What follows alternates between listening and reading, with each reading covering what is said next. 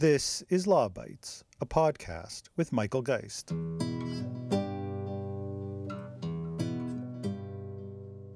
a trendy corner of Toronto, there's a mobile phone company that's starting to generate a bit of buzz. At Ting, there are no contracts. It's month to month. Cancel anytime. You pay only for what you use. No overage penalties, credit for unused minutes, multiple devices on one plan. And Ting says its customers save significantly, think in the 50, 60, 70% range on their cell phone bill. There is a catch. Ting, which is based in Canada, isn't available in Canada. Ting doesn't own its own cell network. It buys network access from a telecom company at a wholesale price and then sells that access to its subscribers. In the US, Ting pays Sprint to use its mobile network. But here in Canada, Ting says none of Bell, Rogers, or TELUS will play ball.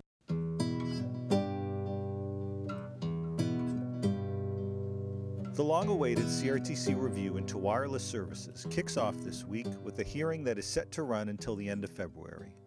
Virtually every key stakeholder, the big carriers, regional carriers, independent carriers, consumer groups, and many others, will make their way to Gatineau to set out their vision for the future of wireless services in Canada.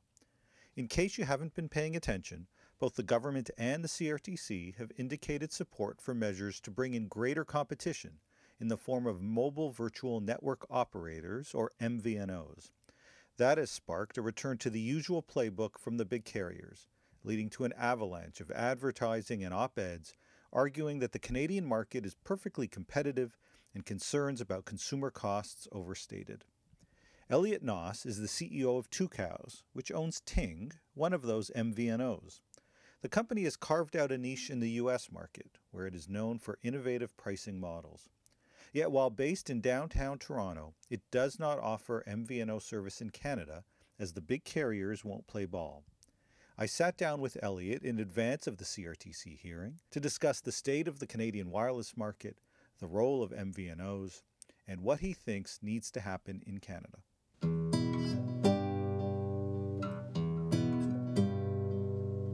Elliot, thanks so much for joining me on the podcast. My pleasure, Michael. Thanks for having me. We're recording this several days before the CRTC hearing is about to begin into wireless and MVNOs, but this will drop on the day that the proceeding begins. And I gave some thought as to who best to bring on or ask to talk about some of these issues. There's obviously lots of regulatory lawyers out there, but it's particularly interesting to have someone who is actually operating in this space, though not in Canada, to be able to provide a bit of a perspective about what this kind of competition means, what it's like operating, and then why you're not operating in Canada. So why don't we start with what are MVNOs, what is Ting, and a bit about what you've been involved with. Sure. So MVNO stands for Mobile Virtual Network Operator.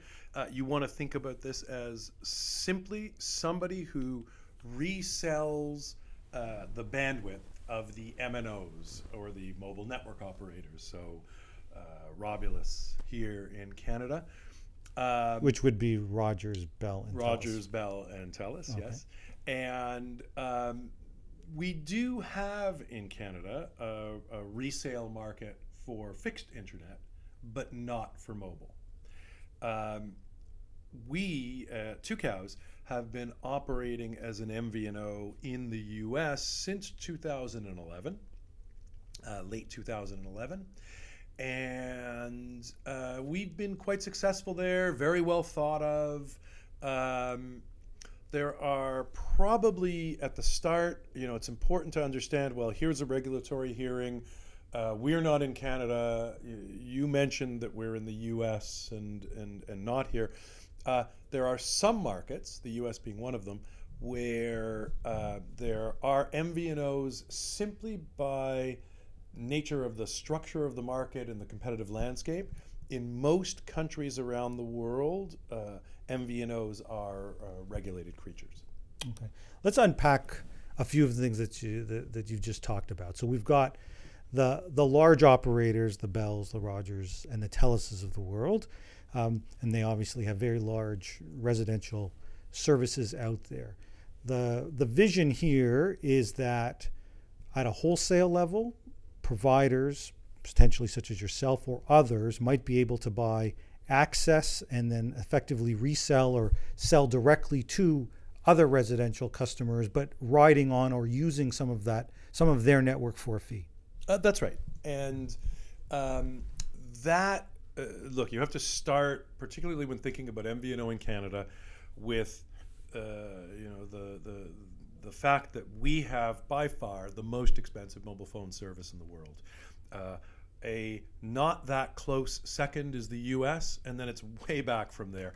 Of course, there might be some very small countries or dictatorial structures that are kind of way off the beaten path where there are fees that are comparable. But what Canadians pay in mobile phone service on a global level is really just heinous. And so the number one reason why MVNOs have been regulated in many countries around the world is simply to provide consumers with more fair pricing. Okay. So where you've got some dominant providers in the marketplace, unsurprisingly, prices are high. You mentioned that there is at this stage little debate as to whether or not Canadian prices are high. I think they're now widely recognized. I think the incumbents debate it, but there's a little argument. There is. Well, even there, some of the incumbents now will say prices have been coming down, or that you get what you pay for. The networks are really good compared to other networks. Or my favorite, boy, Canada's different. It's so big. Without really thinking about Australia and other parallels like that. Fair enough. So we've heard many of these arguments Yes. for a long time. Virtually all the studies that are out there point to the pricing. And so it's not surprising that lowering those pricing through new kinds of competition isn't something that these providers are going to be in favor of.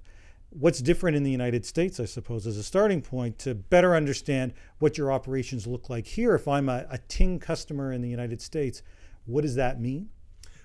So if you're a Ting customer in the United States, you would be getting service from us. It's Ting branded service. You would go to the ting.com website, you would obtain the service. You would then be using a SIM that would either have you on the Sprint or T-Mobile or now Verizon networks. And you would be getting pretty much an identical service, just at a phone service level, the connection of the call or the speed of the data.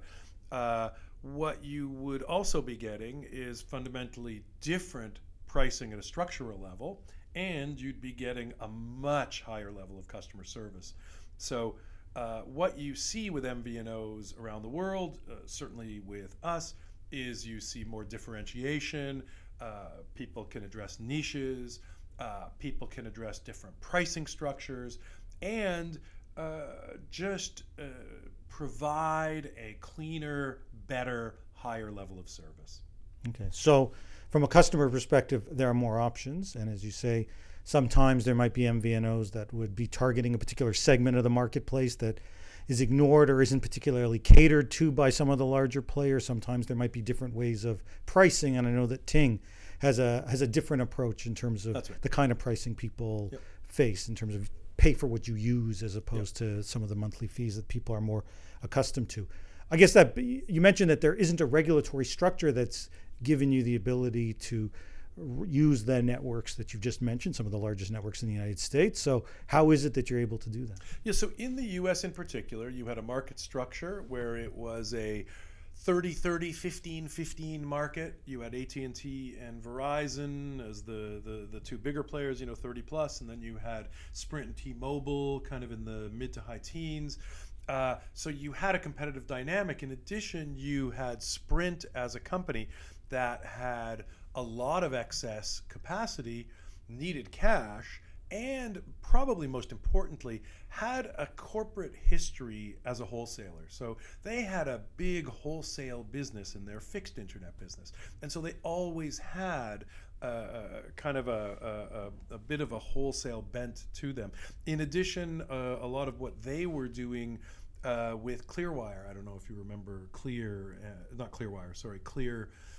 This was going to be a big joint venture. At one point, I think it had Google and a couple of the cable companies, and that was also going to be a big wholesale place. So there was always this bit of wholesale backdrop. So Sprint in particular really did a lot of MVNO in the US, and then a couple of the others copied them.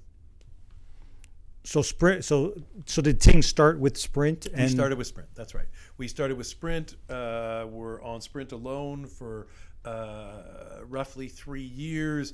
At the first hint of, you may remember in 2014, there was a Sprint T-Mobile merger go-round that actually got, pushed back out, and we tried to make sure we weren't going to get left on the outside, so we added T-Mobile at that point.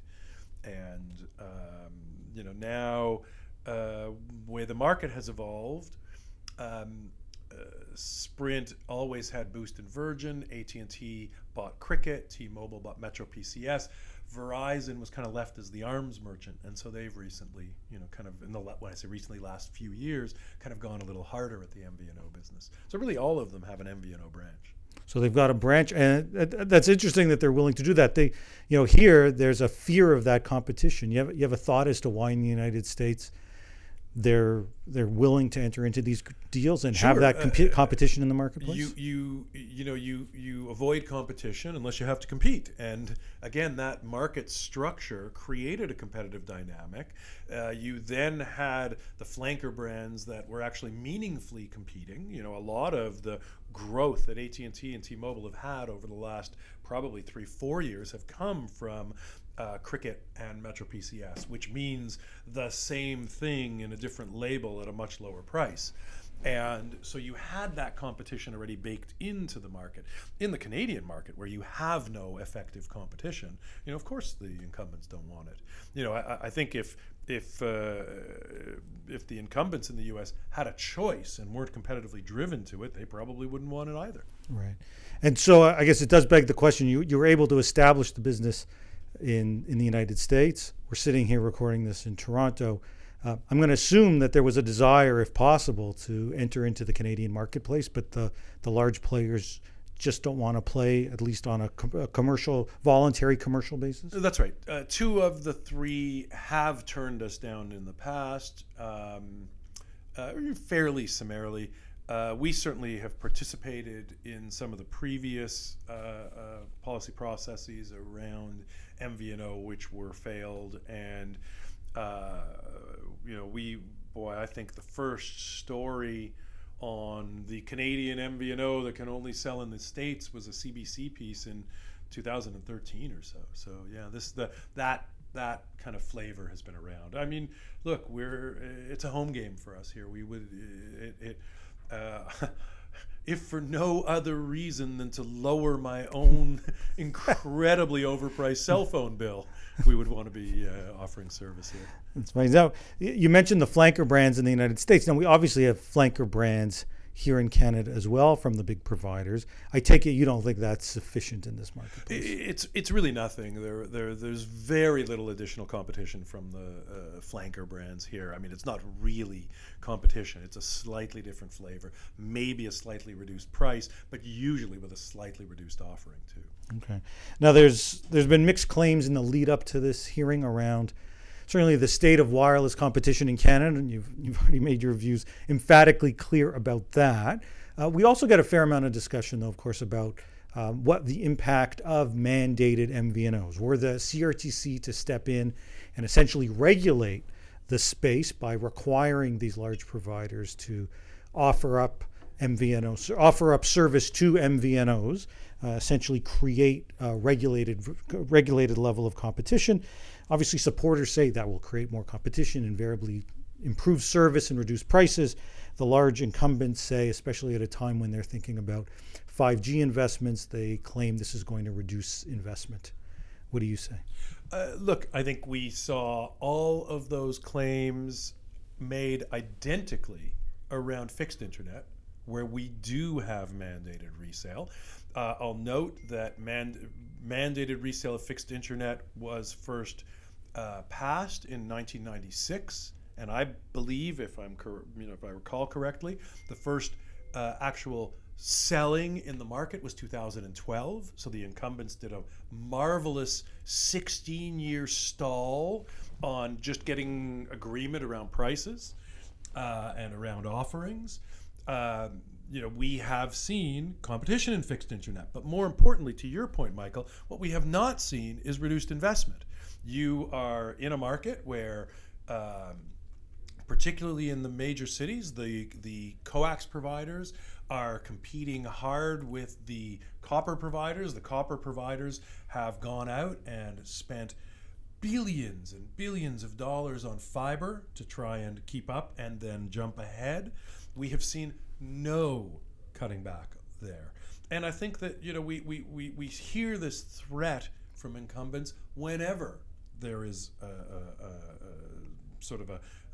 any sort of challenge to these excessive monopoly rents. Michael, very importantly, in Canada, telecom demonstrably, inarguably, incredibly profitable. What you see is Canadian telecoms buying up now most of the broadcast assets in the country. I know that when I was watching the Raptors championship celebration, the people I saw out there getting rings were the leaders from Rogers and Bell. If the Maple Leafs one day were lucky enough to win a Stanley Cup, you'd see the same thing. These massive excess economic rents are getting taken out of telecom and invested in all sorts of peripheral investments. Okay, so there's a sense almost of never cry wolf here. They've cried wolf many times on this issue, and are going back, it sounds like you're saying, to the same playbook when it comes to this MVNO hearing, paired at this point in time with increased focus on 5G. Yeah, I think that I don't think I'm putting out an opinion when I say that investment held firm in fixed internet. I don't think I'm putting out an opinion when I say that telecom in Canada demonstrably has had massive excess profits that have been reinvested well outside of telecom. Those are just facts on the ground. Right. One more just to play the devil's advocate on the pricing. There are certainly no shortage of global comparative studies that point to the high prices in Canada. The claims that we're seeing right now, though, is that prices have come down relative to where they were a couple of years ago. Now, I think if you take a look at what's taking place in other jurisdictions, they're coming down there as well, and they're in some instances coming down even faster than they are here. But your thoughts on the notion that, well, there's nothing here to solve, there's no real problem here, because don't you see prices are coming down? Yeah, I think that, it's not mine. and I think that I feel like there is study around this, but on the ground you can't find Canadians who aren't paying ridiculously high amounts for mobile phone service. I'd like to just blind bet anybody on the other side of this. We can call somebody in Europe at random in the phone book. They can put their phone bill out, and I'll bet you that it's less than half of mine or the Canadian person I'm making the bet with. I like that. The NOS test for whether or not you're competitive or not. I think you're Let's certainly not study not wrong. it. Let's just look at what is. Yeah. I mean, my own view is that, Canadians that travel outside the country immediately encounter pricing that they simply don't experience at home. And there's been enough of that claims about competitive pricing just don't resonate with anyone and anymore. It's in countries like Australia, which have very similar population and geography to Canada, and so a lot of the claims around us being different just go by the boards to me. I really, at the end of the day, I'm really hoping this hearing isn't lots of sound and fury about how things really are great here. Okay. Speaking of the hearing, this is not the first time the CRTC's looked at the MVNO issue. Can you walk us through a little bit the history that brought us to this point, and then we can get into what to expect in this round? Well, the last significant hearing on the point was such a disappointment and such an existence proof as to what we should not fall into as a trap this time. So the last hearing on this, I think it was around 2014, came out of some of the roaming challenges that Wind Mobile and a couple of the other competitors were having. And through that hearing, there was, I was invited. There was discussion around MVNO. There was lip service paid to the fact that MVNO might be a good idea and could solve a lot of these problems. But what happened at the end of the day, and you can go back and read the report, is, the final report walked right up to the line, basically said everything positive about MVNO, everything correct about the problem identification, and then kind of concluded with, well, but we'll give facilities-based competition one more chance. They cut a sweet deal for Wind Mobile coming out of that. Wind Mobile very quickly capitalized on that and sold the business for hundreds of millions of dollars. So what you did was you had the regulators essentially make a decision that benefited a very small group of very wealthy investors instead of helping tens of millions of Canadians with lower mobile phone bills. It was really, if ever there was a temptation to lean back into facilities-based competition, go back and look at what happened on the ground in 2014. Yeah, no, I recall reading and writing about that decision, which really felt like almost two decisions. You had, as you suggest, this lead up that felt like the CRTC was headed in a particular direction, and then at the very last moment seemed to stop short. So what's happened now that has led us to the point that that position and this issue is being revisited yet again? Well, I think you've just seen years more of excessive pricing, years more of consumer frustration, and then for the last few years, you've seen this become a political issue. I mean, what a motherhood issue. Lower phone bills. Every Canadian in the country who doesn't work for a telecom wants that. So that's easy politically. That was, I believe, it was part of the last two federal election campaigns. Now, what's really careful here for me is, again, going back to that fixed internet decision where you had a decision in 96 and benefit in 2012. My fear is that we get the winners here as the politicians and the telecoms. So politicians get the win by making a decision and then getting to kind of wave it above their heads and show what they've done for everybody. And we then have another huge gap between decision and implementation, which gives the telecoms the win of not actually having to do anything. And it's a Canadian tradition. I talked about the fixed internet decision. The skinny TV bundle is another one where the decision was what I think people would have wanted at a competitive level. And what you ended up with is a bundle that included a fish tank and a fireplace in French and English. Okay. That's a true story, Michael. That's 4 channels there, not 2. There you go. No, you're certainly true. The frustration with the decision, the unfolding of decisions, where there's an initial celebration for those that are into these kinds of issues, and then the realization that it is not that's not the final stage. It's only, in a sense, a way station towards something, and the final outcome isn't always what you think you're going to get. And by the way, in this hearing in particular, we've been very specific in what we've said. It's fine if we want to work out pricing, let's work it out. But let's work it out with a start point. We have a global market for MVNO. I'm happy to provide whatever data I can, subject to the non-confidentiality in my contracts, to make these types of decisions easy. We can pick a start point and then iterate from there. Okay, let's talk a bit about what you guys would like to see. So we've reached the point you provided, I guess, a nice quick history lesson on the prior hearing that the CRTC conducted, the fact that it kind of stopped short.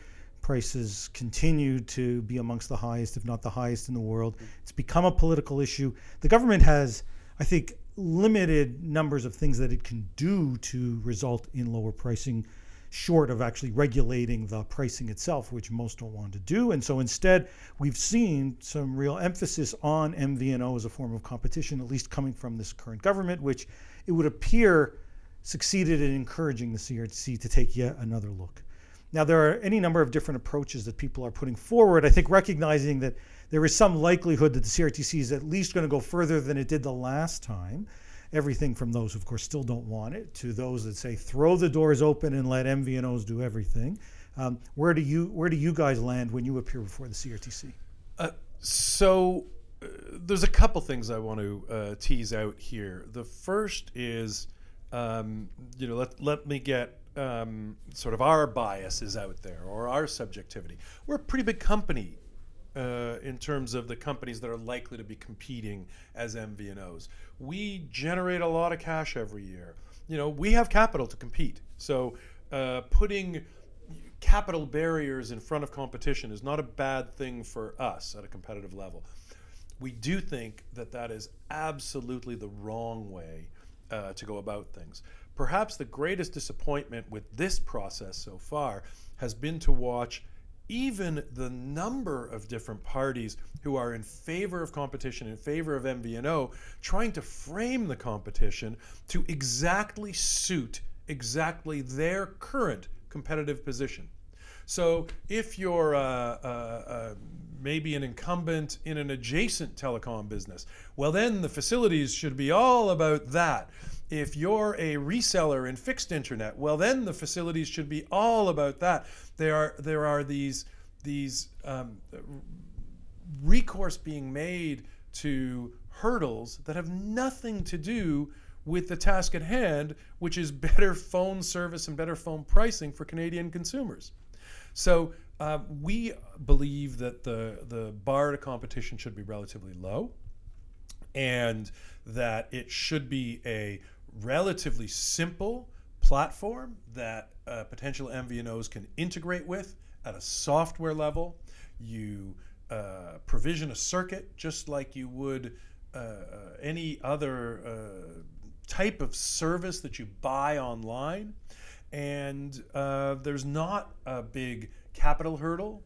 The barriers to entry should be about things like being able to provide a service reliably, things like having the proper insurance.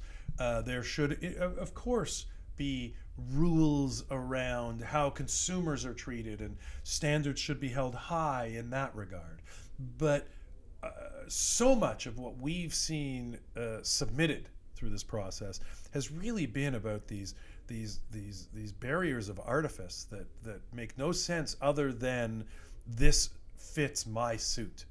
Okay, well, self-interested positions at the CRTC are nothing new, quite clearly, although now you're suggesting that it's an expanded universe of people putting forward some of these self-interested positions, it would seem.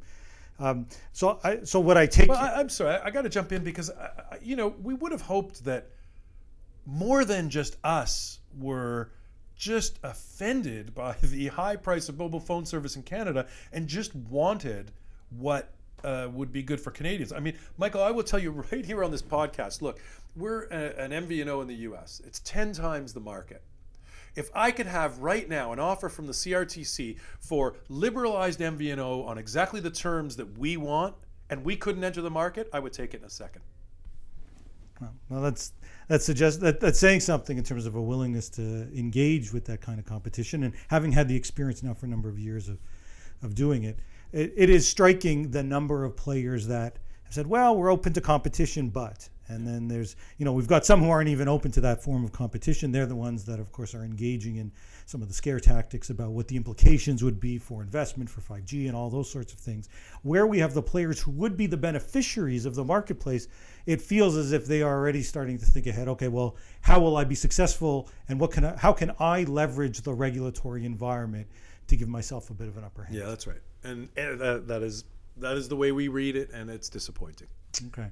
Well, we don't know where the CRTC will come out. There is a sense from the government that even they are not necessarily pushing for all in right from the beginning. Their position, at least as part of their platform, was, well, let's try this for a couple of years, and if prices aren't down, then we can really make a full go of it.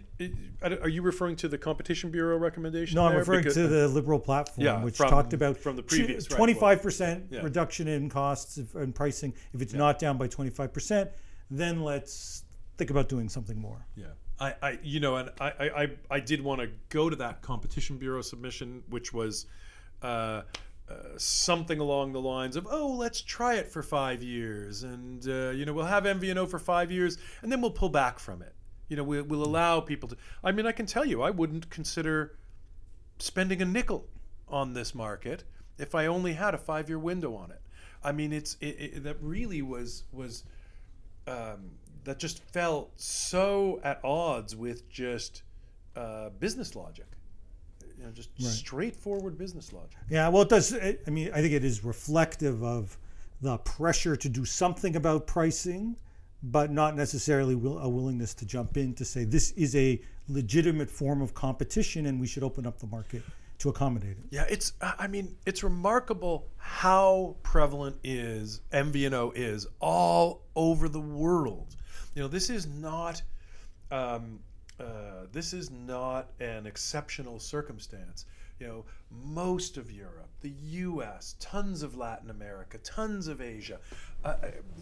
There is MVNO all over the world, and the primary reason is always to lower prices for consumers, and we have the most expensive prices in the world. So, I mean, the fact that we are just wringing our hands so hard over this is it just shouldn't be the case. Sure. So why don't we wrap by thinking about where things may be headed? And I'm not going to ask you what you think the CRTC is going to do.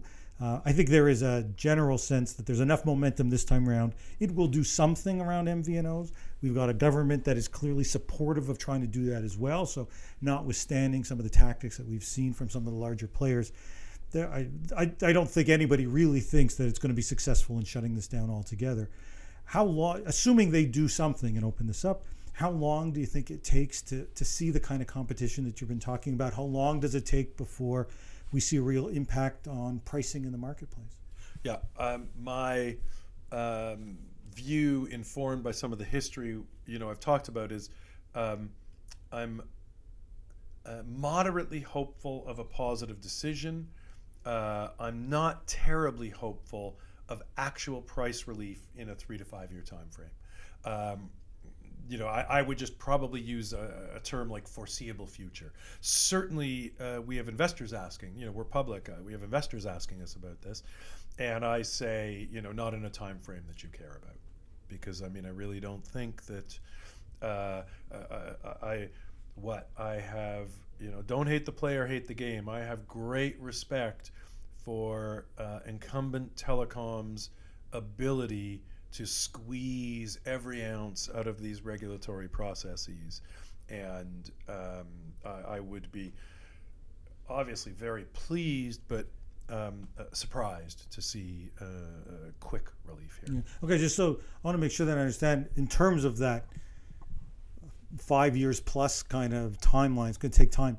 That's a regulatory reflection or a business reflection? So regulatory. No. That's before, if I knew that in 3 years there could be an offering that I could subscribe to as an MVNO to offer to Canadians, that would exceed my expectations. I think, I don't want to lower the bar for the CRTC. I'd really love to see them just surprise me on the upside here. But very clearly, Michael, boy, the day we can sign up, the day I can offer service, prices come down. That happens immediately. We will be in market at launch if we can be. Wow. And you can buy a better, cheaper phone service that day. Well, I think that's what a lot of Canadians have been waiting for. It's encouraging to hear that there are operators out there who are looking to enter into the marketplace and now just waiting essentially for a regulator to step up to the plate. Elliot, thanks so much for joining me on the podcast. Thanks very much for having me, Michael.